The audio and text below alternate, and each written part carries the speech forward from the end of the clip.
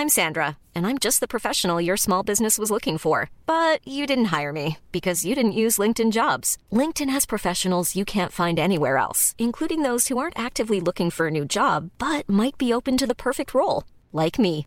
In a given month, over 70% of LinkedIn users don't visit other leading job sites. So if you're not looking on LinkedIn, you'll miss out on great candidates like Sandra. Start hiring professionals like a professional. Post your free job on linkedin.com/people today. Planning for your next trip?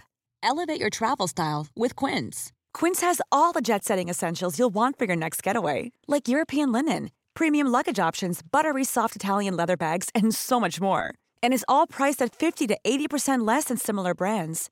Plus, Quince only works with factories that use safe and ethical manufacturing practices.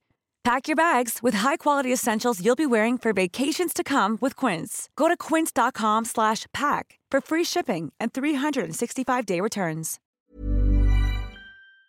It's time for Wordfoolery Wednesday. Wordfoolery Wednesday on LMFM with Grace Tierney. Wordfoolery Wednesday.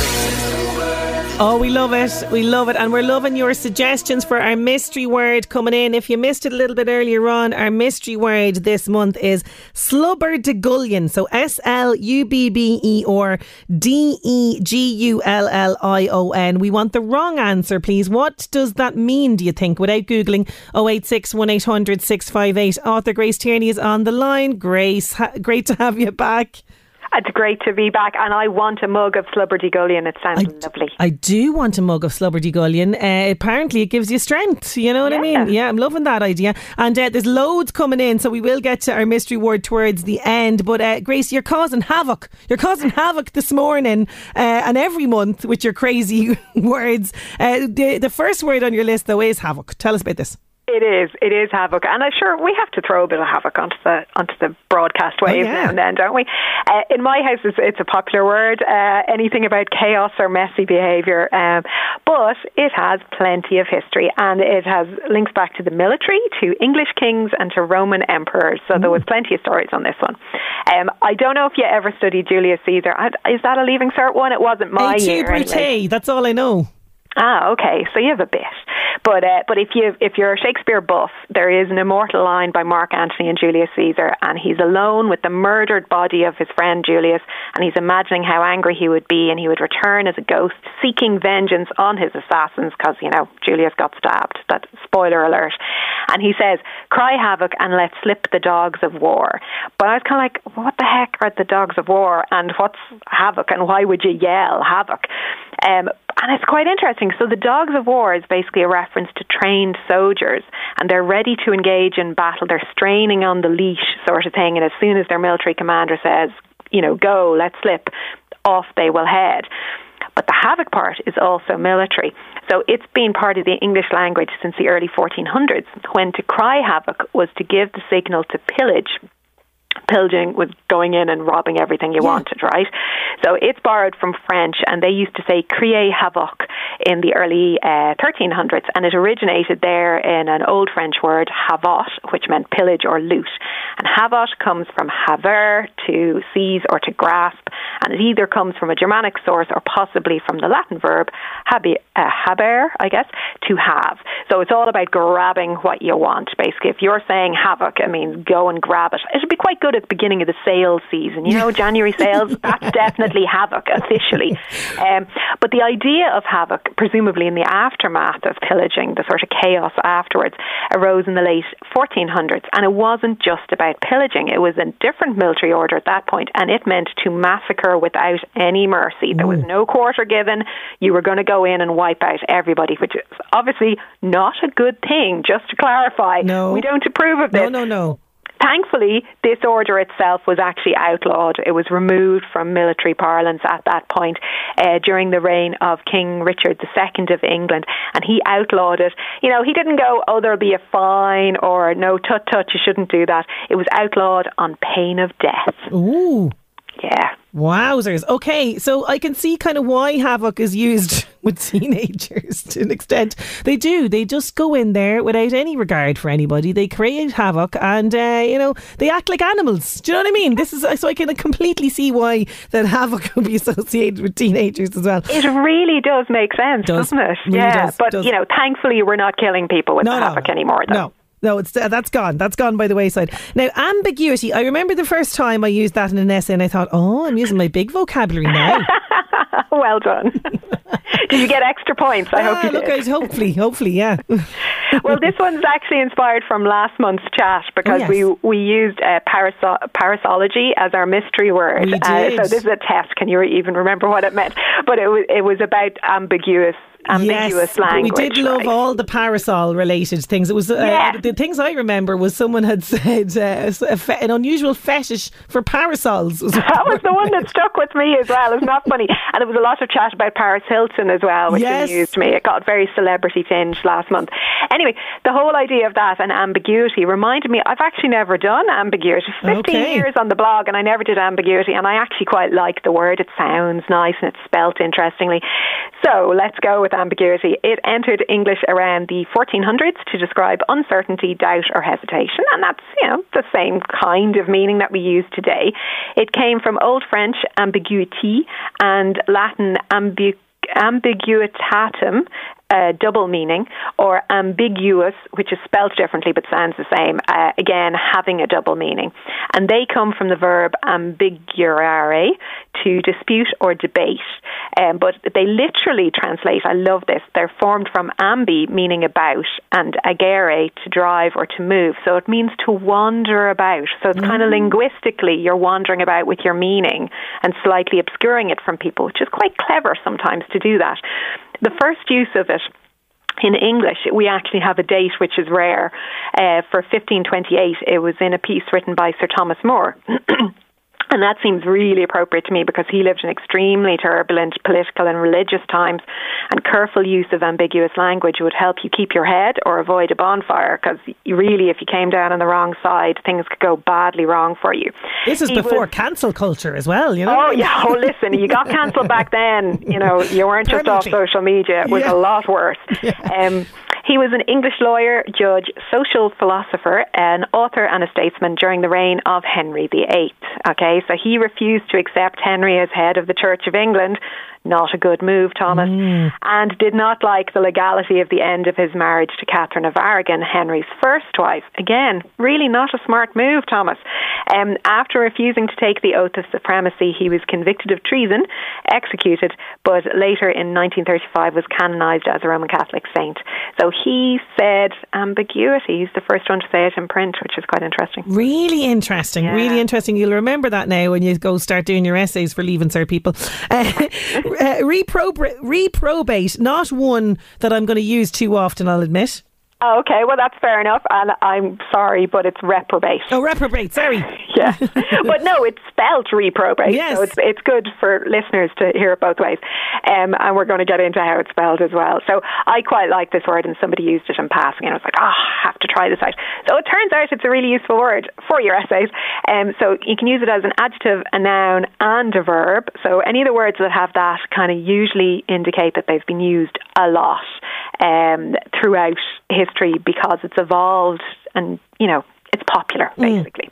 The oldest version is the verb, and it's not used that much anymore.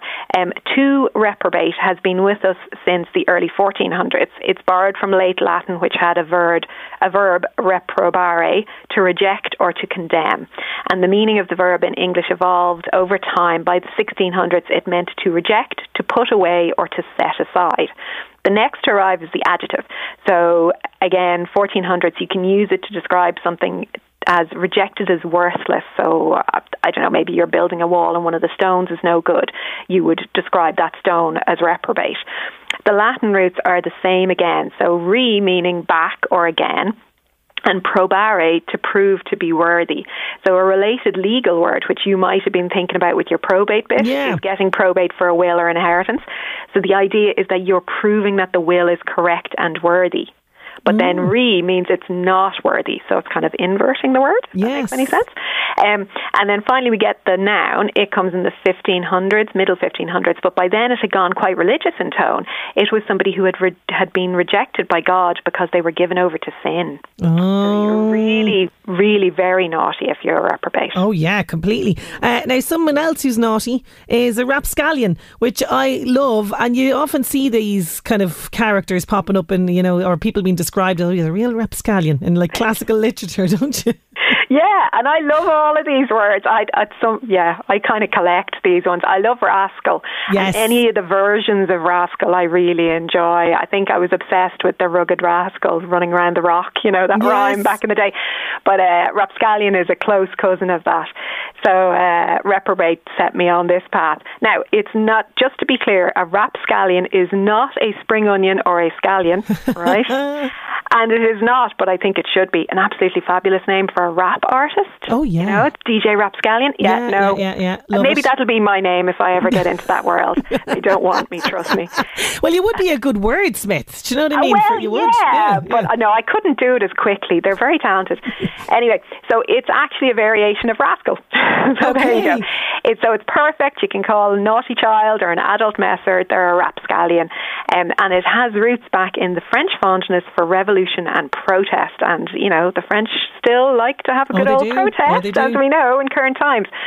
So the rapscallions joined English in the late 1600s, and it described a rascally, disorderly, or despicable person, which I think is a great definition. Earlier in the 1600s, you would have had sort of evolving versions of it. So there was a rascallion without the P in it, which was an elaboration of rascal. And there was even a rascabullion before that. So it's been edging its way into the language until we settled onto rapscallion. Related words, which I just adore. There's a rare 1800s collective noun. So the way they're like murder of crows. So if you have a collection of rascals, you can call them a rapscallionary. I really should have used that for the mystery word, because I just think it's fab. And for the art of being a rapscallion, you would be practicing rapscallionism. Oh, yeah. That sounds like you could get a degree in rapscallionism. Do you know what I mean? Oh, I would study for that. I would really like that. It would look fab on your CV, wouldn't it? So a rapscallion, elaboration of rascal. So naturally I had to go and have a little dabble into rascal. It dates to the mid-1300s, and it described rabble, foot soldiers, and dishonest or tricky people, which covers a multitude, really, most of your listeners, I would think. And it comes from Old French rascale, which was a rabble or mob. And certainly we know that the French mob has caused a few revolutions over the centuries. Before French, the path is a bit more obscure, but it may come back to rasciare, which means to scrape, which is a Latin verb. And it's related to the word rash in English. If you have a rash in your arm, it's back about scraping your arm in Latin. I find that fascinating. That is crazy. The concept might be that the mob of rascals were kind of the scrapings of the barrel. They were the lowest scrapings of society. That's as close as we can get. But yeah, the rapscallionary. The rapscallionary. Well, they're on here, the rapscallionary, on 086 1800 658 for our mystery word. So our mystery word was slubber-de-gullion. And we have John. He says it means you're knackered after climbing Slieve Gullion. That's a good one. We loved this one as well. It's the very, very original soup that's eaten in restaurants in North Loud to promote great strength. Men flock to taste the slubber-de-gullion soup. It's kind of on the same level as salmon of knowledge, says Charina. Someone gulping their food and slobbering. We've had a lot of that. That's coming in from Patrick as well. This one goes a step further. It's when you slobber onion and scallion soup all down your beard and jumper and onto your trousers. It has to be on the trousers as well, otherwise it's just called a mess. So this one, Sinead, could it be when someone eats so much that they're nearly falling asleep with contentment, like sitting patting their belly like a Cheshire cat, says Wendy. Yeah. Now someone's going the other way, miles away from food. A slubber-de-gullion sounds like a form of medieval torture, says a message here. Yes, I'm interested in that one. A crying fool, says somebody else there. Now I had kind of said, was it a bit of an Egypt, like, kind of reminds me of Slippity Ginnet. She's a bit of a Slippity Ginnet there, a bit of an Egypt. What though does it mean, Grace? I love all of those. I really do. I wish they could all be true. And I'm delighted that some of the Slieve Gullion mentions got in, because I was thinking about that when I included it. And yes, climbing up Slieve Gullion will leave you quite tired. I've done it, and I could have done with the soup afterwards. Yeah. Right, so I'm going to tell you how we form it, and then I'll tell you what it means. Okay. So there's 3 words joined together, right? So slubber, to smear or to behave carelessly. It comes from Dutch or German. De, in the middle of a word, apparently means insignificant, and we have it in hobbledehoy and gobbledygook. Oh, yes. Yeah, which makes sense when you say it, yeah. But I never thought of it when I was looking at the word. And then Gullion, sadly, does not have anything to do with Slieve Gullion. I'm so sorry. I wish it did. It actually comes from Gullion in French, which was a sloven. Okay, so when you join slubbering, so smearing, and little and sloven, what you actually get is a 17th century term of contempt, meaning a dirty or wretched slob. Oh, so you're a slob. Okay, yeah. No one went there with that one. I think I set them off on the wrong path earlier on. But that's brilliant. Okay, so a slubberty Gullion, like you're just a real slovenly slob, basically. Yeah. It's an insult. So that chap that said, he'd slobbered his dinner all over his beard and stuff, you could then accuse him of being a slubberty Gullion. Oh, look at the mess you made, you're a slubberty Gullion. Oh, yeah. Brilliant. Absolutely brilliant. Grace, as always, thank you so much for all of that information about words. Highly entertaining as always, and we'll chat to you again next month. You're very welcome, and I'm looking forward to it. Thank you so much. Grace Tierney there. Wordfoolery.wordpress.com. That's where you can find everything about Grace and her writing and her books and everything else. And I have to say, all of those suggestions are absolutely brilliant. We're going to put them all into the hat for the book, and we'll tell you the winner after these. Hi, I'm Daniel, founder of Pretty Litter. Cats and cat owners deserve better than any old-fashioned litter. That's why I teamed up with scientists and veterinarians to create Pretty Litter. Its innovative crystal formula has superior odor control and weighs up to 80% less than clay litter. Pretty Litter even monitors health by changing colors to help detect early signs of potential illness. It's the world's smartest kitty litter. Go to prettylitter.com and use code ACAST for 20% off your first order and a free cat toy. Terms and conditions apply. See site for details. Even when we're on a budget, we still deserve nice things. Quince is a place to scoop up stunning high-end goods for 50 to 80% less than similar brands. They have buttery soft cashmere sweaters starting at $50, luxurious Italian leather bags, and so much more. Plus, Quince only works with factories that use safe, ethical, and responsible manufacturing. Get the high-end goods you'll love without the high price tag with Quince. Go to quince.com/style for free shipping and 365-day returns.